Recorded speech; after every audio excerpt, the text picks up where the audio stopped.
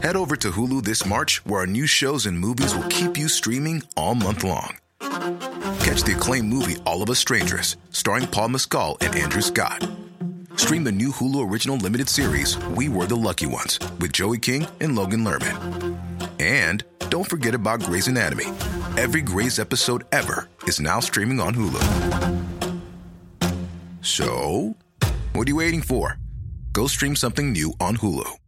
Getting engaged is a moment worth cherishing. A one-of-a-kind ring that you design at Blue Nile can help your love sparkle. Just choose your diamond and setting. When you've found the one, you'll get it delivered right to your door. Finding the right engagement ring can be nerve-wracking. At Blue Nile, you'll have the expert guidance needed and a diamond guarantee that ensures you're getting the highest quality at the best price. Cherish all of life's moments and save up to 30% at BlueNile.com. That's BlueNile.com.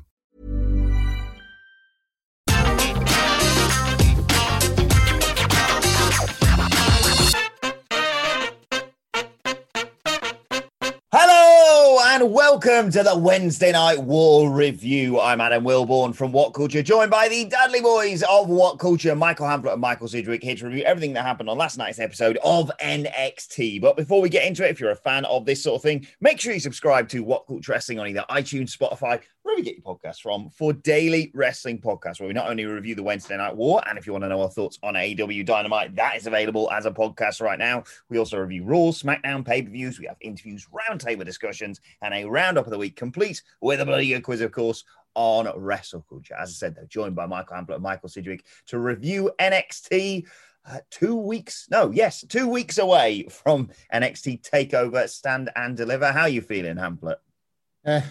Like moderately excited for like a couple of things, and not particularly in the way that they've built them. This was, I don't want to just like labor on a load of negativity when there is a space for some positives on this particular episode. This was better than last week's episode in the way that SmackDown is better than Raw. You're not dealing with particularly great products at present, but you're dealing with one that somehow, despite the fact that it's produced by the exact same people, can occasionally be like just tighter than, like one can be much tighter than the other. I thought this was a tighter show than last week. I thought it made better use of the people than last week's and probably even the week before. And still, like in spite of those like kind of cautious, optimistic pockets of praise, I still think they made a mess of a couple of pretty substantial things. And it's just what this show is at the moment. I can't go into an episode of NXT at present just full beaming, earnestly praising it. I just can't. It's not end to end good enough for that. There was a lot of very NXT things on this show, and that's a pejorative these days. And believe me or not, it kind of makes me sad. Like a lot of very NXT, capital V, capital N stuff on this show. I will say, however, that amid the very NXT stuff on this show, I thought one performer in particular, and we'll get to them, like just tried and almost succeeded in elevating awful material with what I felt was a proper major league verbal performance, but we'll get there. Yeah, there was elements of this show that I did enjoy, but there was some stuff that baffled me, and for the most part, left me wholly indifferent. Although I am looking forward to quite a few matches at NXT TakeOver Stand and Deliver. But that is the way of it. Yeah, it's like you say, it's what we always say. Well, I mean, to be fair, the build for Walter and Ciampa has been good, but the rest of them, I'm like, it'll be great on the night.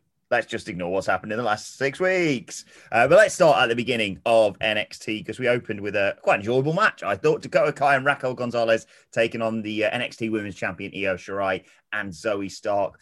God, I love Raquel Gonzalez in a big back. She looked really impressive in this match. That bit where she does the fireman's carry slam and Dakota Kai just kicks someone as well. That looked great on Zoe Stark, I thought. Io Shirai came in. She ran wild because she's Io Shirai and she's mint. She hit Gonzalez with a tiger feint kick. She hit a missile drop kick. Zoe Stark at one point came in and cleaned house, and Shirai jumped off the top rope, moonsault onto the floor. Stark went for a 450 splash, missed, and then got bloody destroyed by Raquel Gonzalez. lifted her into the air, held her. Gonzalez, while she's holding Zoe Stark, kicks Io Shirai off the apron, powerbomb Stark. 1, 2, 3. Post-match, Raquel Gonzalez and Dakota Kai attack the NXT Women's Champion Io Shirai. Gonzalez choke slams her onto the announce desk. It doesn't break. It just looks brutal. And I'm really excited for this match at Takeover. And I thought this was a really good presentation of the threat that Raquel Gonzalez presents, Hamlet. Yeah, I thought all of this was pretty great, and the only way was down for NXT as an episode from here.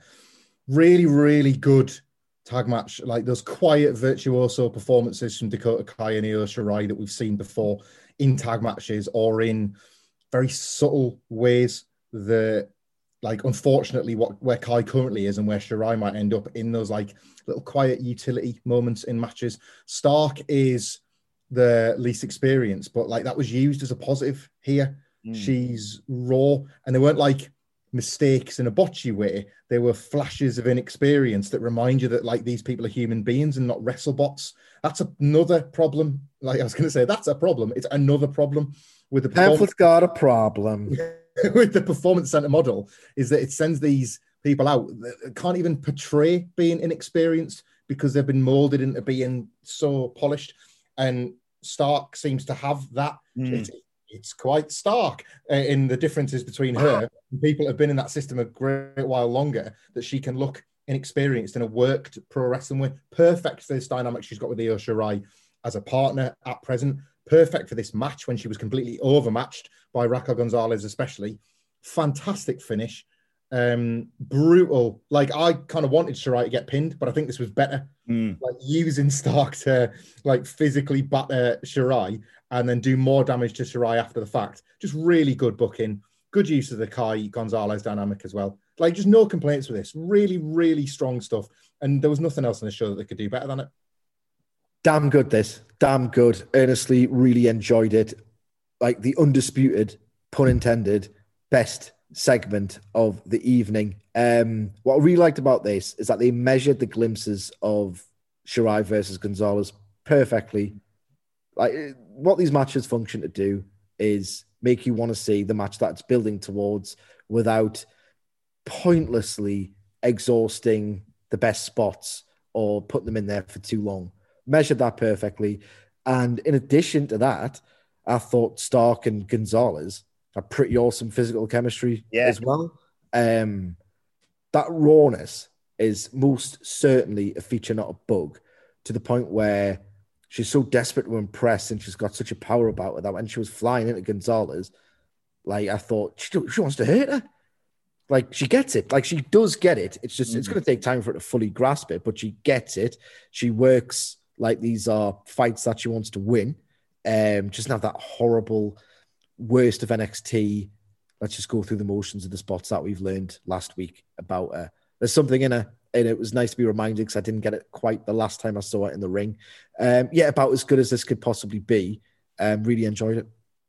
Well, you mentioned Undisputed there, Sid. That was followed by the footage we talked about on the preview yesterday with Adam Cole getting double-legged out of his sodding shoes trying to attack Kyle O'Reilly in his gym.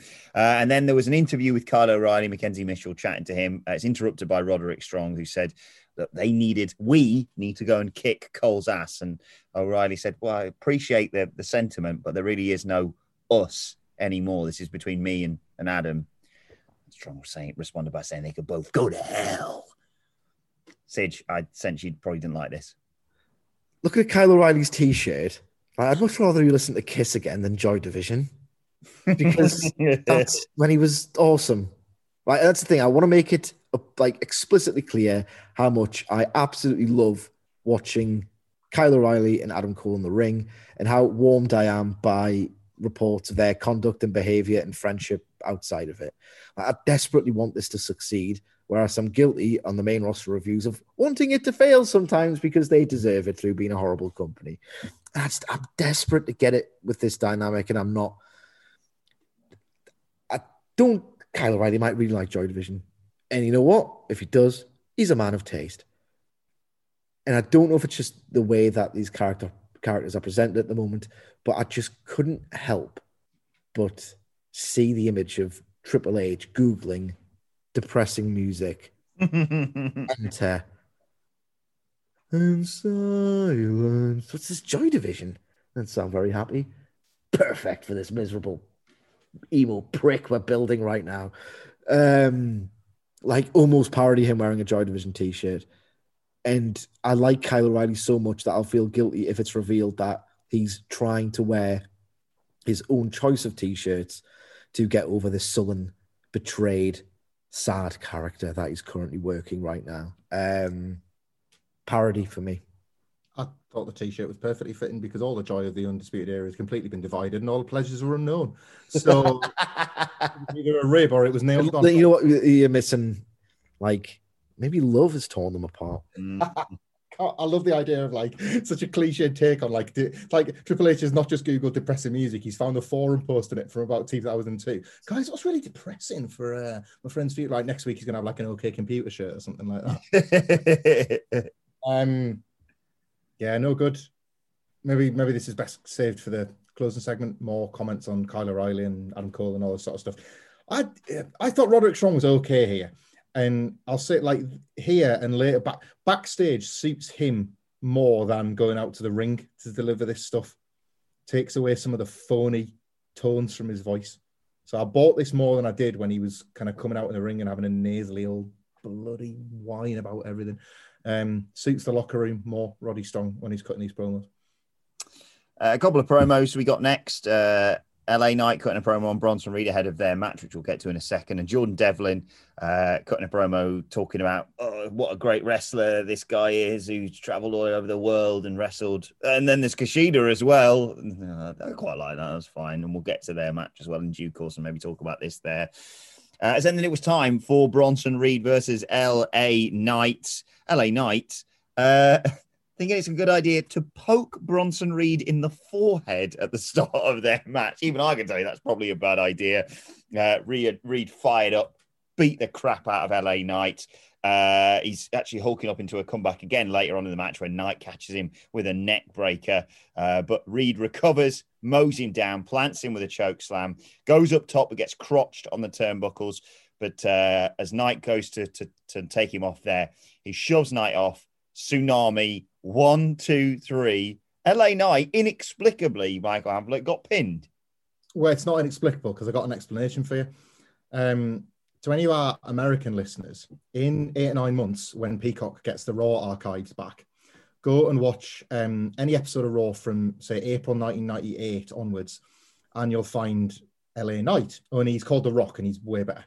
And that character will repeatedly like rip the piss out of a Triple H who is supposed to be nose to nose with him. They're supposed to be Brett and Shawn and Hogan and Warrior and on the exact same level, and who's going to be the one to get above the other.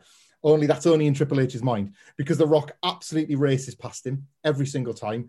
He improvises in promos and it's always edgy and he always wins. His work's more superior. Everything about him is more superior. And it's taken Triple H a long time to take his revenge on 1998 Rock. But he's done it by signing 1998 Rock and burying him by having him lose his debut in a match that was a 6-minute chinlock escape that turned into a 12-minute ball. Like, fair play at the old cerebral assassin. Like, I thought he'd lost a lot of this long game playing that he used to do. Like, he thought he could play the long game, and then John Laurinaitis got his job back, so he lost the long game. But he was always playing a different one, and that was finally getting his revenge on 1998 Rock, ripping the piss out of his push. Was this? I'm not an LA Knight guy. And if you're going to beat him, I'm not going to come on a podcast and be like, oh, that's it, he's dead, he's doomed, or whatever. But he's doomed in NXT anyway. At least I haven't be dead and doomed in an interesting match. What the frig was this match? What the frig was this result? Just think of the context of it. Oh, great. So now are you asking us to reposition all that? Like, it's fine, right? If you want to say that LA Knight's wealth and obnoxiousness was fake, if that mansion turns out to be, if we see clips of it, turns out that mansion that he was cutting a promo from, the camera pulls back and he was actually renting it, or he'd like gone there while the owners were out and they're like chasing him off the property and they want to make him like fake rich. And that's why he goes to Cameron Grimes. Like, there's an element of fun to be had in that, but that's absolutely not what they were doing when he debuted on the TakeOver Kickoff. They were presenting him as real rich, real elite, real exclusive. If they want to undermine that now, I can enjoy the gags, but let's not pretend that that's what this was to begin with. And that's the only way I see it out of this start to his life as a wrestler. I've got literally nothing to say about this 12-minute match. Like, what? How overlong was this?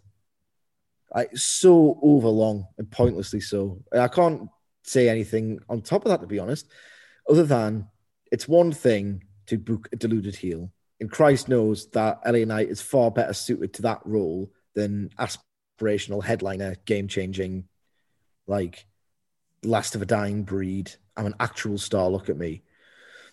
Because if they're trying to do that, they've done it terribly, because that promo that he cut where he tried to get himself over was so straight-faced. You never got a hint as to, oh, hang on, he's just all-mouth knee trousers, alligator, knee idea, that it doesn't make him look like a dick for believing his own bollocks. It just makes the process look bad, because you're getting two mixed messages from a company that increasingly feels like they have no clue what they're doing. So I don't think, oh, it's funny, let's laugh at LA Knight for getting beat. I think, what's NXT doing here? Just, I couldn't believe it when he hit the tsunami. I went, well, that's got to be it. And then it was it. And I was still somehow surprised by it. But they'll probably... He didn't last a week in this business. He was talking through his jacket. Well, we'll talk about this mad tournament that's coming to set up Gargano. Well, to set up quite clearly Dexter Lumis versus Gargano, probably, but we'll talk about that in a second. Before that, we got Oney Lorcan versus Karrion Kross. Obviously, Lorcan furious with Kross for injuring his tag team partner. Again, best wishes to Danny Burch. Hopefully he recovers from his separated shoulder, which I believe they said might put him out for 6 months, which would be awful. Get well soon, Danny. And yeah, as a result of that, Lorcan got in a bit of offense here. He was just seeing red and wanted to get his hands on Oney Lorcan. He got a bit of offense in on Karrion Kross, took him across a break, but it required Karrion Kross to post himself, because of course it did. He gets in a flurry of uppercuts and chops and what have you, and then Kross goes right enough for all that. Earlier on, he'd hit him with this lariat out of bloody nowhere that took his head off. This time he kicked him in the face and then hit that running uppercut, whatever you want to call it, from behind. 1, 2, 3. Post-match, he cuts a promo on Finn Balor, which brings the cat out of the cradle. And Finn says... Little boy blue going straight to the moon. He says that Karrion Kross has shown his weakness. When you're coming home, Balor, don't know when. We should be entertaining again. Sure have a good time then. Balor says Kross showed his weakness last week. He's a young hothead ruled by emotion.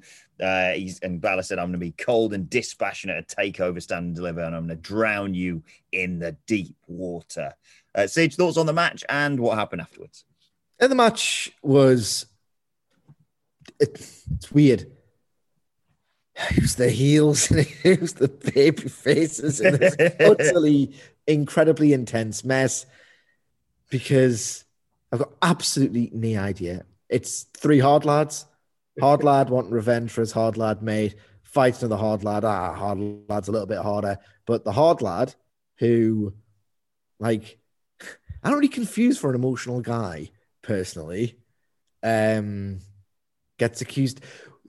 Was this promo a complete load of bollocks? I don't get it. I think he's just implied that his weakness is Scarlett. Because it's going to be right. Okay, yes, granted. Okay, fine. But it's still fine even if it makes sense. It's still fine. Like, what's Balor gonna do then? Just like coup de grace, Scarlett Bordeaux. I don't know. Yeah, like this was. I don't know. I'll try and articulate Cedric's feelings, because I felt much the same. This was like the match was like better than bang average, and you're like, oh, that's a surprise. Good for them. Good for Oney Lorcan, who has bangers all the time, to have a better than bang average match. Good for Karrion Kross, who's being positioned as the next champion, to not have an average TV match that went under 10 minutes. Good for them. You know, like, I'd ruffle the hair if there was any to ruffle. Yeah, the psychology was weird, because like Lorcan was gutsy, and yes, that makes sense in the context of the story, but no, it doesn't in terms of the other thing you're doing with Karrion Kross, which is the same problem they've had with when he was squashing Legado del Fantasma, to a lesser extent an issue with the Damian Priest match. So it's weird. I don't think they've quite figured it out yet. I don't have the faith that they're going to have figured it out before the Finn Balor match, truthfully. I kind of think this was what you're going to get with Finn Balor. This was a fairly accurate portrayal of it's going to be longer at TakeOver, because of course it is, but like I think you're going to get this stretched out over 20 maybe, or at least 15, where Lorcan is going to be heelish at times, but Balor's going to be heelish at times, but ultimately he's going to have guts and he's going to have fire, because Cross is so much bigger and so much stronger. He's going to overwhelm him with his strength. They're going to talk and talk and talk about all the mind games going at this match, when in reality it's going to be about the bodies. It's going to be about how just physically dominant Cross is going to be. I guess that's quite cute, but I wish I didn't have to endure all the promos in the run-up. Then we got the announcement from William Regal regarding this was the Gauntlet Eliminator. I'm just going to mention what he mentioned with the tag team titles as well here, in case I forget later on. Tag team titles, it's going to be a triple threat at NXT TakeOver Stand and Deliver. MSK versus the new tag team champions, if I get my way, the grizzled young veterans, and then inexplicably Legado del Fantasma presumably in there to take the fall. So that's what that's going to be. But the Gauntlet, yes, has been announced. It's going to be a battle royal next week with 12 men in it who are all, contenders for the NXT North American Championship. 12 men in that. The last 6, it's honestly, this is the most TNA thing I've ever seen. The last 6 are going to then be in a Gauntlet Eliminator. The order they get eliminated from the Battle Royal, stick with me at the back, determines their order in the Gauntlet. And the winner of that Gauntlet, probably Dexter Lumis, is going to face Johnny Gargano on night 2 of TakeOver Stand and Deliver. As a TNA fan, you must have been loving this, Hamlet. William Regal, as a booker of matches, as a solver of problems, like, it's the whole Frank Grimes episode of The Simpsons. He walks into NXT, and as Frank Grimes did in at Springfield, and things are pretty normal. And then Frank Grimes meets Homer and gradually goes insane, as does William Regal. And like, this is William Regal, like when Frank Grimes pulls onto those like electrified ropes, like, I'm Homer Simpson. William Regal's like, I'm a wrestling booker. I've got this stipulation. He's just like screaming out various stipulations that he once saw on like a SmackDown game or something like that. Gauntlet, Eliminator, Iron Man match, ladder. He just shouts them and throws them up in the air, and some come out, and here we go. Like, what the frig do they want us to think about how he's arrived at this? NXT doesn't have rankings, so you can say these names, but it's not informed by anything, is it? It's not like, and then the wrestlers themselves have got to be like, oh, cool, well, I'm next week on NXT, I'm going to jump through this hoop, and then after that, I can't wait to jump through this hoop, Mr. Regal, and then I'm going to get my opportunity. So they all sound like tits. Just, there is no hope for... Just end the podcast there. There's no hope for this, because this is just what they do. Like, this is the worst ever. The worst offender of this ever was, of course, the 4-man 60-minute Iron Man match that you had that you knew in your heart of hearts wasn't going to even get him finished. Like, that was the worst offender for this.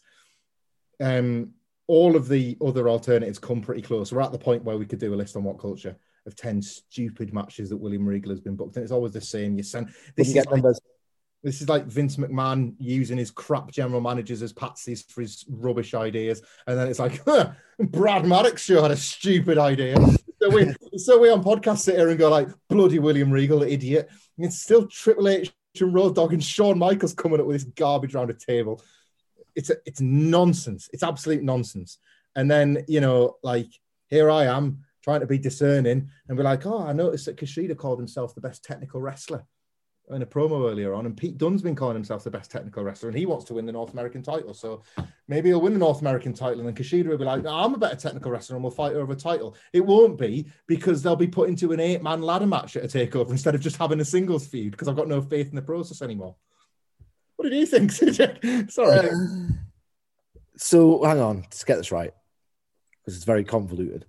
Did no one, what's happened here is that people have lost their minds down there, right? They've lost their minds. So this is what happens, is the byproduct of minds that have been lost. So there's no rational mind to say, It's a bit... Come on. I can't get on the wavelength of thought because I've got a rational mind. The Capital Wrestling goofball. I mean, so there's a battle royal. How many guys in it? 12, man. 12.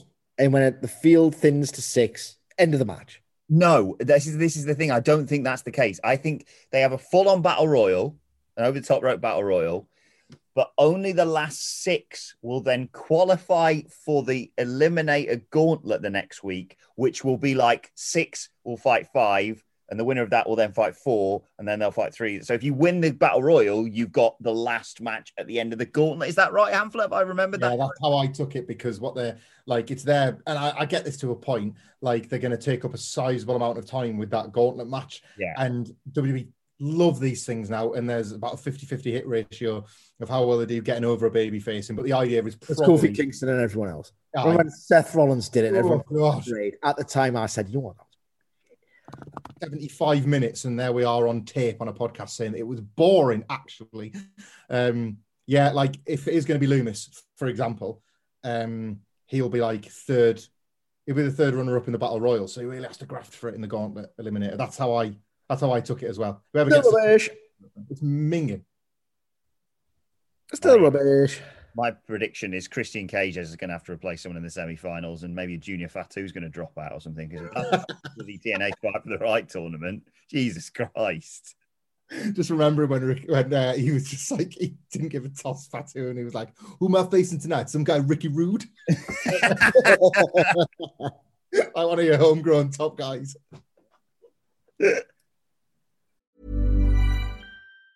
Getting engaged is a moment worth cherishing. A one-of-a-kind ring that you design at Blue Nile can help your love sparkle. Just choose your diamond and setting. When you found the one, you'll get it delivered right to your door. Finding the right engagement ring can be nerve-wracking. At Blue Nile, you'll have the expert guidance needed and a diamond guarantee that ensures you're getting the highest quality at the best price. Cherish all of life's moments and save up to 30% at BlueNile.com. That's BlueNile.com.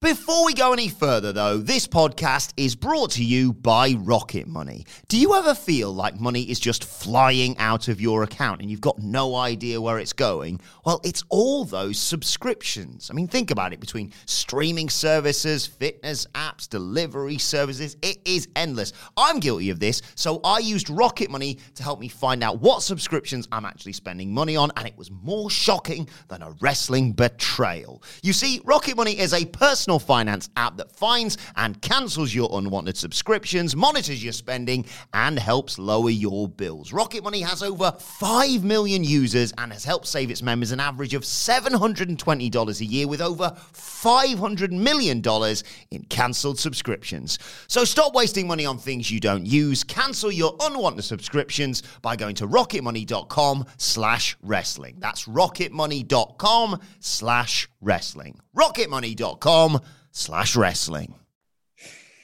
Anyway, let's get to one of the highlights of NXT this week. Walter murdering Drake Maverick. Not quite to the level that we booked it yesterday, Sidge, but it was just a destruction in 3 moves. Nailed Drake Maverick from the moment he got confident enough to try and get in his face. Power bombs him, half crabs in. The ref has already called a stop to this match, called it a no contest. Post-match, Tommaso Ciampa marches down, confronts him, challenges Walter to a match at TakeOver for that NXT United Kingdom Championship. Walter goes to leave. Ciampa jumps him. Of course, the numbers game of Imperium, who are still in the ring. They all gang up on Tommaso Ciampa. There's sort of an Andre Hogan moment with the necklace around Ciampa's neck. And then I love the bit where they hold Ciampa up and he just chops the crap out of him. And that's what we get for TakeOver. But were you slightly disappointed that we didn't see Drake Maverick murdered more? Profoundly. It's pure incompetence that they didn't have Drake Maverick get chopped, like, repeatedly and disgustingly. Can Walter not chop in America? Can he not? I'm serious. That chop on Ciampa was like, was that the Dud explosion? Drew took his powers, didn't he? Yeah. Drew McIntyre took his powers. It was a good chop, but like, it's not the Walter chop. Like, Go Shiozaki's better at chopping these days. I was so disappointed with all of this. I quite like the fact that he beat him up so bad that we didn't even get to the chops, like the power bomb. And they were like, right, well, that's that. Stop it, please. Nah, chop him. Chop, chop, chop, chop, chop. I want to see Drake Maverick's chest into mince. And if, like, I'm making a salient point here, not just being like me, because people know I like watching little people get beat up. Like, Walter has appeared on a few NXT shows that you'd think proper NXT fans have watched. But then again, when worlds collide, small, really subdued, quiet crowd, and he had a match with Kushida, I think, early on in the Wednesday Night War. Takeover New York, that's the one where he won the belt. That's it. That's like the horse Takeover New York. Like either way, you need reminding. You either need introducing or reminding of what exactly Walter is capable of, why he's got this incredible aura, why when the lights go out and you hear the opening strains of his music, it's like it genuinely feels like, oh, someone's going to get messed up here. I didn't get that out of this at all, and I was really disappointed. Yeah, I was left a little underwhelmed by this too. I got the idea that they were trying to save Walter's, like, biggest weapon, I guess, for Ciampa. So I think that was the intent. I don't think it worked well. I wanted to see what it looked like. See Drake Maverick cry for real. Is that so much to ask? But if, like, I'm into the match. I'm into the match. I've said this before. Big time into it. It'll be great. Yeah, like we've kind of talked about this. It's a proper. Oh, they didn't book this in 2018. Cool. Like, it's that match more than it is a story. I don't particularly buy why Ciampa would want the NXT UK title, because if he thinks there's greasy creeps in the NXT in America, Christ, he's not going to want to go to the BT Sports Studios. Yeah, I'm into the match. They've done the work putting the two faces next to each other on the poster. Like, they get these free passes every now and then. They've stumbled upon a really good pairing in Ciampa and Walter. And, like, to be fair, like, to Cedric's point on the preview about, like, Ciampa has got form here because he didn't like Thatcher taking liberties. So he wouldn't like Walter taking liberties. Like, he's kind of got this, like, strange code that he tries to apply to things. Yeah. There is a story that they're probably not telling, like, well enough. And, like, will Thatcher figure into this coming out the other side? It's all right. It's okay. Just this wasn't enough of the whole Walter sales package. We didn't get anywhere near enough of. We had a Pete Dunne promo where he said he was going to win the Battle Royal next week and go on to capture the North American title, Bab. And then Robert Stone had a scene backstage with Mercedes Martinez. Where he revealed Jessica Mir was injured, and they were going to bribe Mercedes Martinez to be Aaliyah's tag team partner, and Mercedes Martinez went, right. Well, sorry, I've got a much older sister, and I was born in the Midlands, and she still calls me Bab when I answer the phone, and that's gone now, isn't it? Pete Dunne, right, Bab, great, you're going to win the belt, are you, kid? Mercedes Martinez said, "I'm going to beat everybody."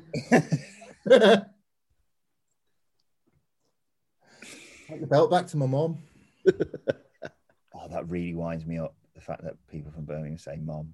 Honestly, I had to live there for a few years. And, you're not American. I was raised like that, man, until I was dragged to the northeast. Dragged myself there just to go to uni, just to go through the. You sound just like my mom. I don't know. It's not at which point, but anything you want to say about these two promos, Sidge, or the bribing? That wasn't Pete Dunne. The Mercedes Martinez saying, "This is half. I'll have the other after the match." Die, whatever. Okay. We'll do. Can we do the match and then?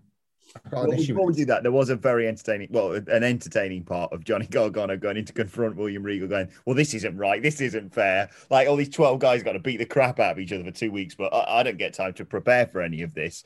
And William Regal is baffled, Michael Hamflett, that Johnny Gargano wears that belt everywhere. I quite like this. Gargano again, it's a force of will thing, isn't it? He really he's dragging the camera with him. He's like, oh, come on, guys, you're going to want to see this idea in his mind that he's about to bust this thing wide open. This was one of those weeks where Johnny Gargano like really tries to elevate bad material. It's hard not to watch it through that prism, but he's entertaining in and of itself. And then we got to the match of Mercedes Martinez and Aaliyah taking on Ember Moon and Shotzi Blackheart. as we kind of called. Ember Moon, the Blackheart hit a hot tag into Ember Moon, nailed Aaliyah with the Eclipse for the victory. Champs looking strong, Hamflet. Yeah, you know how the champs could have looked really strong is by winning the original match and not putting the more credible person in to still losing the same amount of time. What a strange idea this was. Why not have the champs look strong in 4 minutes this went or something? Very short. Against Aaliyah and Jessie Kamea, and then have Robert Stone try and convince Mercedes Martinez next week because Jessie Kamea and Aaliyah were soundly beaten.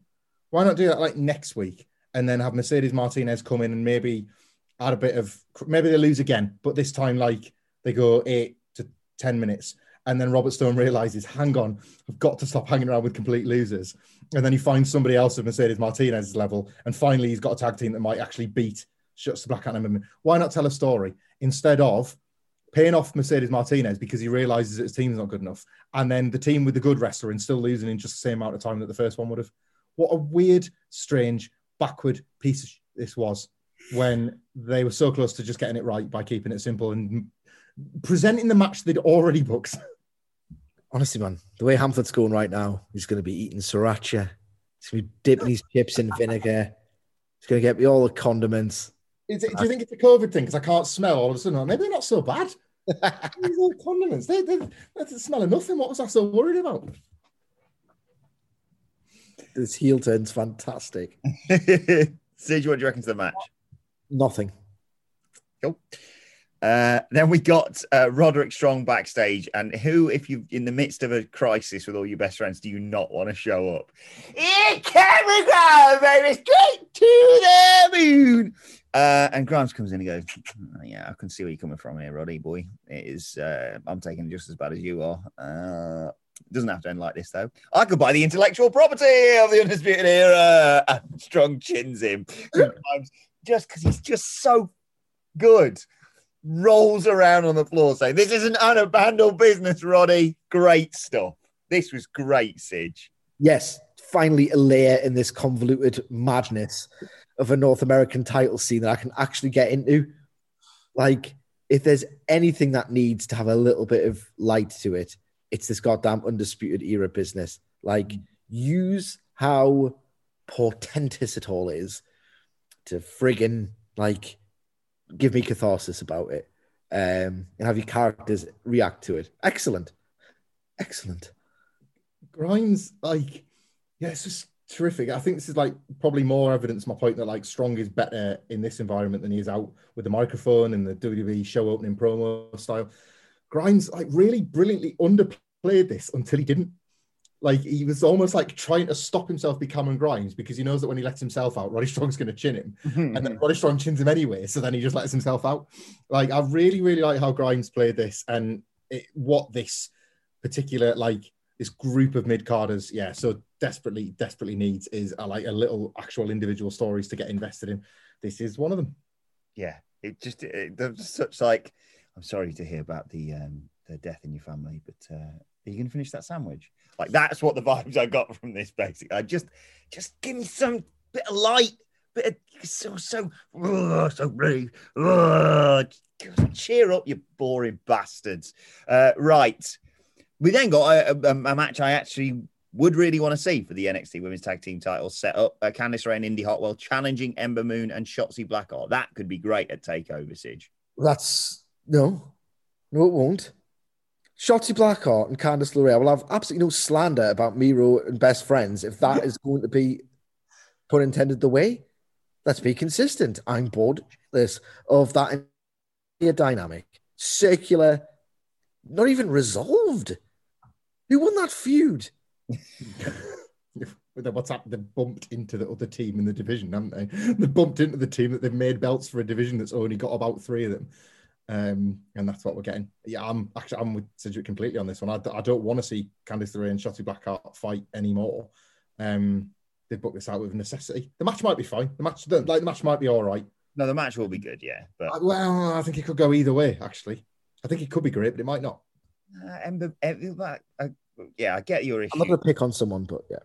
There's someone green in this match. She owns it on Twitter, so it doesn't matter. Yeah, but Ember Moon versus Candice LeRae will be technically really good, I think. So I hope at least. Right, let's go on to another match that was actually really good as well. Jordan Devlin versus Kushida again.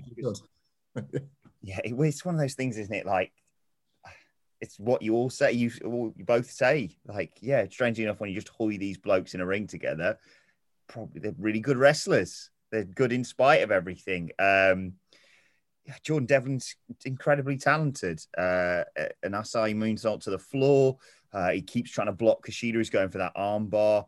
He catches Kushida in a slingshot cutter. And then out on the stage comes Santos Escobar and Legado del Fantasma. That distracts Devlin. That allows Kushida to hit a superplex, cross arm breaker. Devlin gets his foot on the ropes. But then Raul Mendoza and Joaquin Wilde pull Devlin out of the ring whilst the referee is distracted. Kushida knocks them both off the apron with one of those handspring things.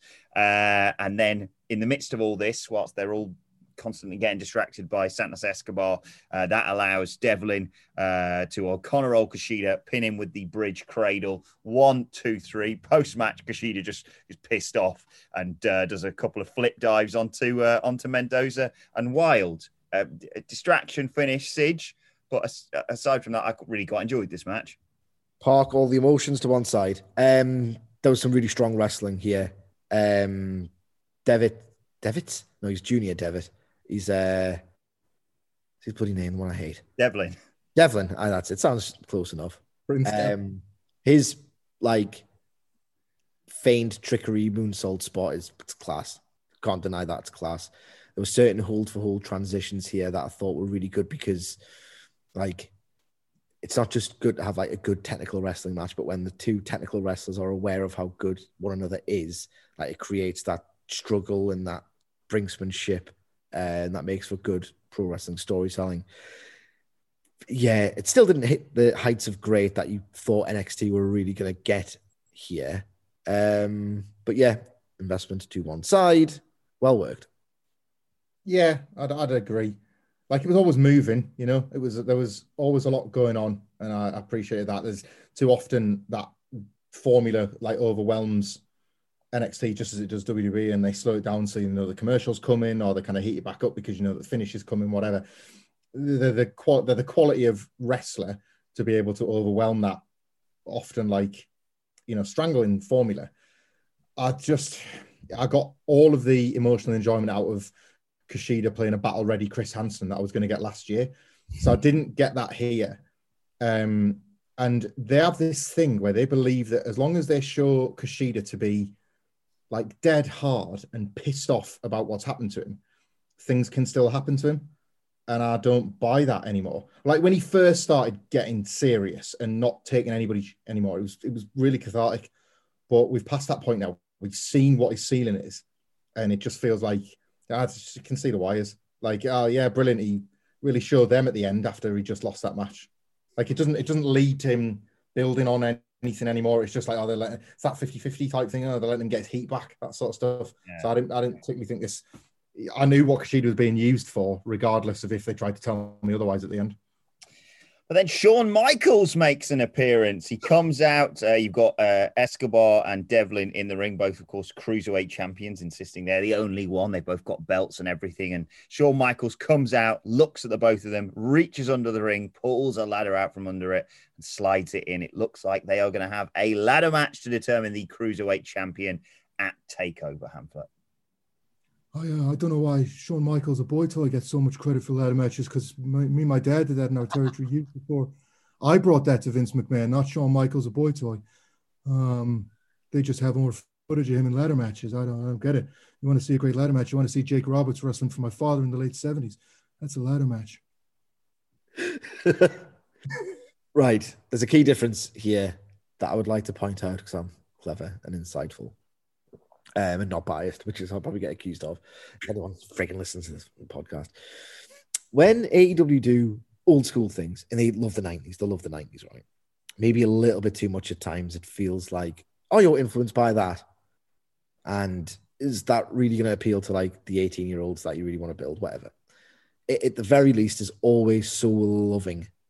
Like they love certain angles, certain like spots or just whatever, And it's like they try and modernize it. Sometimes they'll just pay a loving tribute to it, or they'll try and use the old beats of the 90s episodic wrestling TV format to do new sprawling variations of them. I'm talking about like the Invasions, a lot of what Kenny Omega is doing at the moment. Anyway, this feels like the brand imposing that love of their own like mythology onto these performers. I just felt they've got reduced by all of this. It'll probably make for a better match.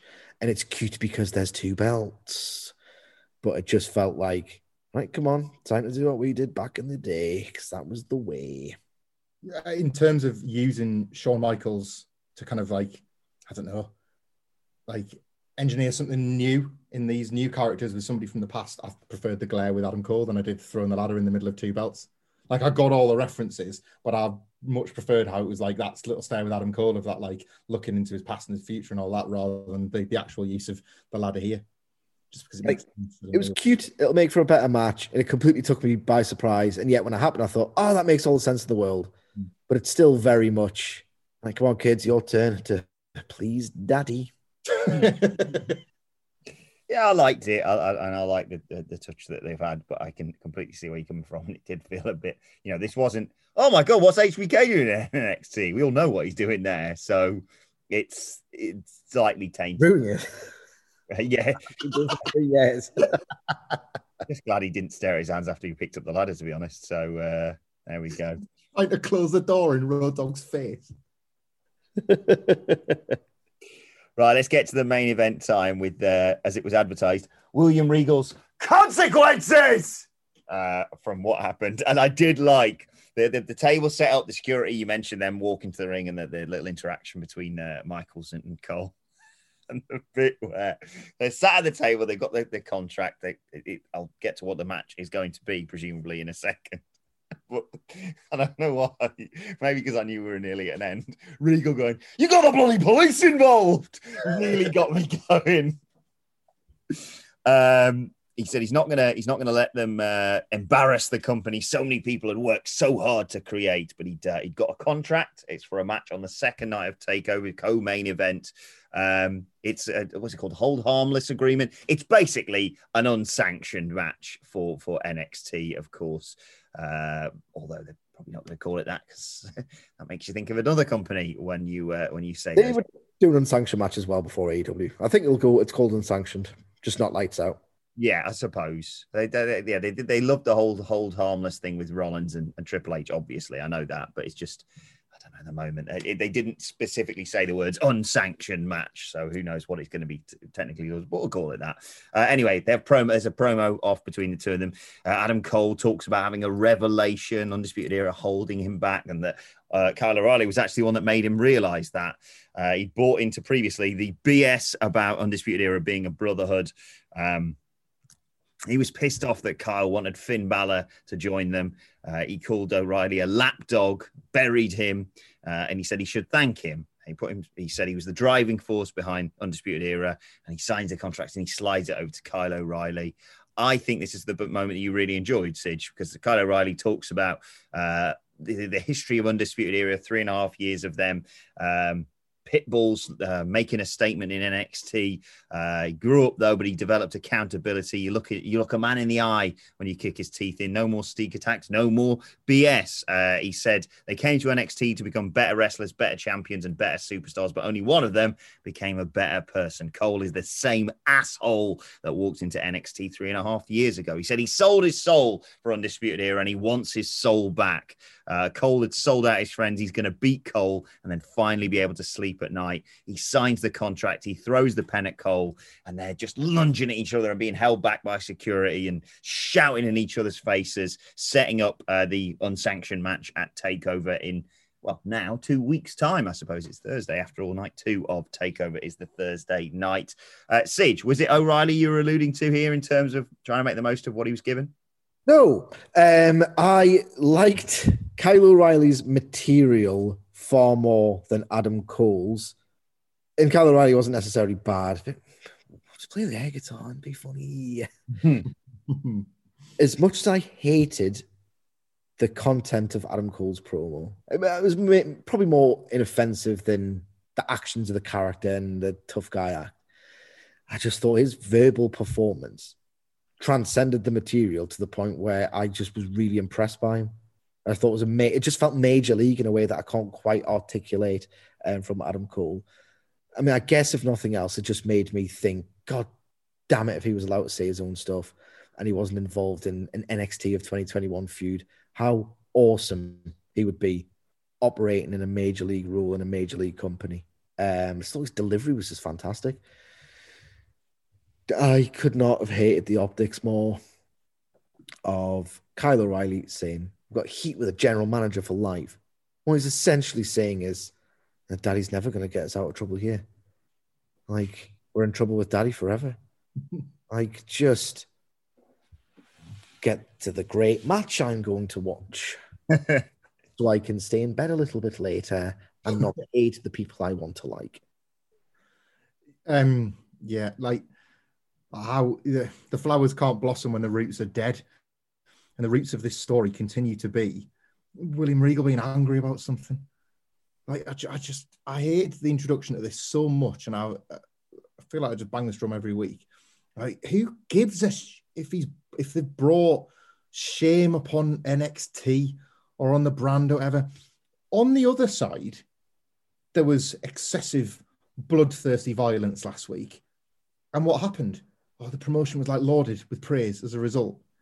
Like, it's thick, even in context, to assume that this match isn't a good thing for your wrestling show, and yet we're asked to believe otherwise. Like, are you asking us to think NXT doesn't endorse people fighting each other? Well, then what is it, if not that? Like, I hate that that's so constantly the setup. War games, ladder matches leading to war games. They enable it. Like, half the things William Regal books is the sort of stuff that he later pretends to be disgusted by. Doesn't make sense. I'm freaking Johnny Cochran in court trying to, like, get OJ off the hook. It doesn't make sense.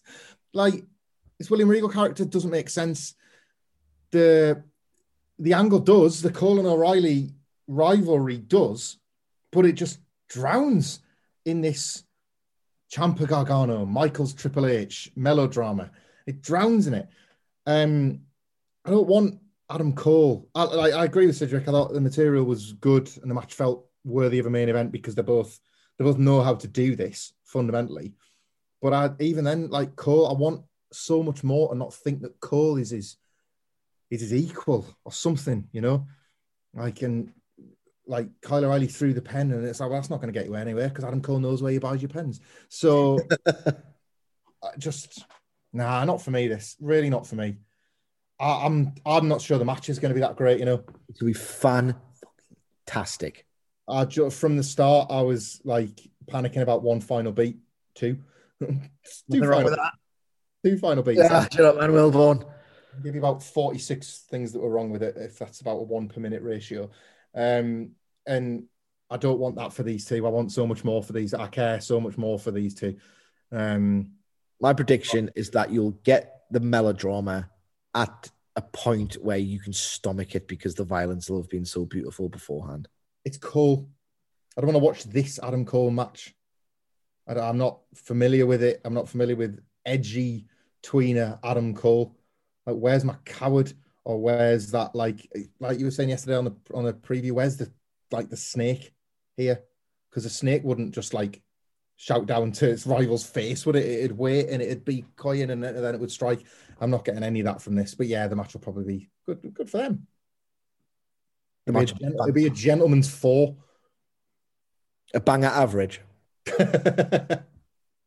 2 weeks to go though till that match, and less than 2 weeks now till NXT TakeOver Stand and Deliver. You may stand, Kyle, but I deliver. They'll do that in that little face-off where they have all of them shuffled onto stage one after another on the go. Oh, please do that again. Can't wait for that. Moving match graphics, guys. Wasn't the Ruthless Aggression era great? Newsflash, idiots. Can't wait. The return of moving graphics. It was crap when the graphics moved. It's even worse now. Can't wait for the BT Sports journalists to get the pre-written checks for tweets that say, "Man, love the intense build-up to the takeover matches. So great they put them all face-to-face at the last minute." The whole point of Cole and O'Reilly is that they literally can't be face-to-face. That's why we've got this in match.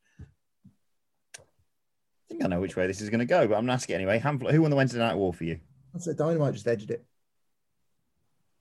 It's some of NXT was all right. Like, all flippancy aside, some of it really was all right. Dynamite was just better. Yeah, Sige. It was great. Fantastic television show. Like 2 bits that I mildly disliked. This isn't a war, and it hasn't been a war. Christian Cage would listen to us talk about NXT and go, "Don't be cranky, Frankie." The tag match was pretty fun. Like Io Shirai and the gang knocked it out of the park. The Twitter vote goes a similar way, 62% to 38% in favour of AW. Another clean sweep for PT McPickle's records. Thanks once again to Pete. It's 7 now at this point. Are we in double figures now? It must be like more. No, I think it's. I remember because when it went 5-0, like a tosser, I went Philly Balbe for a very niche tweet, and I don't think that was 5 weeks ago. My sense of time is formed through my Twitter validation. Well, if you want to tweet us your thoughts on these shows at What Culture WWE, watch here and there. Follow all 3 of us. You can follow Michael Hamflett at Michael Hamflett. Follow Michael Sidgwick at Sidgwick. Follow me at Adam Wilborn. Follow us all at What Culture WWE. And make sure you subscribe to What Culture Wrestling wherever you get your podcasts from for daily wrestling podcasts, where you can listen to the review of AEW Dynamite right now. But this has been the Wednesday Night War review of NXT. My thanks to the Dudley Boys. Thank you for joining us, and we will see you soon. I'm Nick Friedman. I'm Lee Alec Murray. And I'm Leah President. And this is Crunchyroll Presents The Anime Effect. We are a new show breaking down the anime news, views, and shows you care about each and every week. I can't think of a better studio to bring something like this to life. And I agree. We're covering all the classics. if I don't know a lot about Godzilla, which I do, but I'm trying to pretend that I don't right now. Hold it in. And our current faves. Luffy must have his due. Tune in every week for the latest anime updates and possibly a few debates. Oof. I remember, what was that? Say what you're going to say and I'll circle back. You can listen to Crunchyroll Presents The Anime Effect every Friday wherever you get your podcasts. And watch full video episodes on Crunchyroll or the Crunchyroll YouTube channel.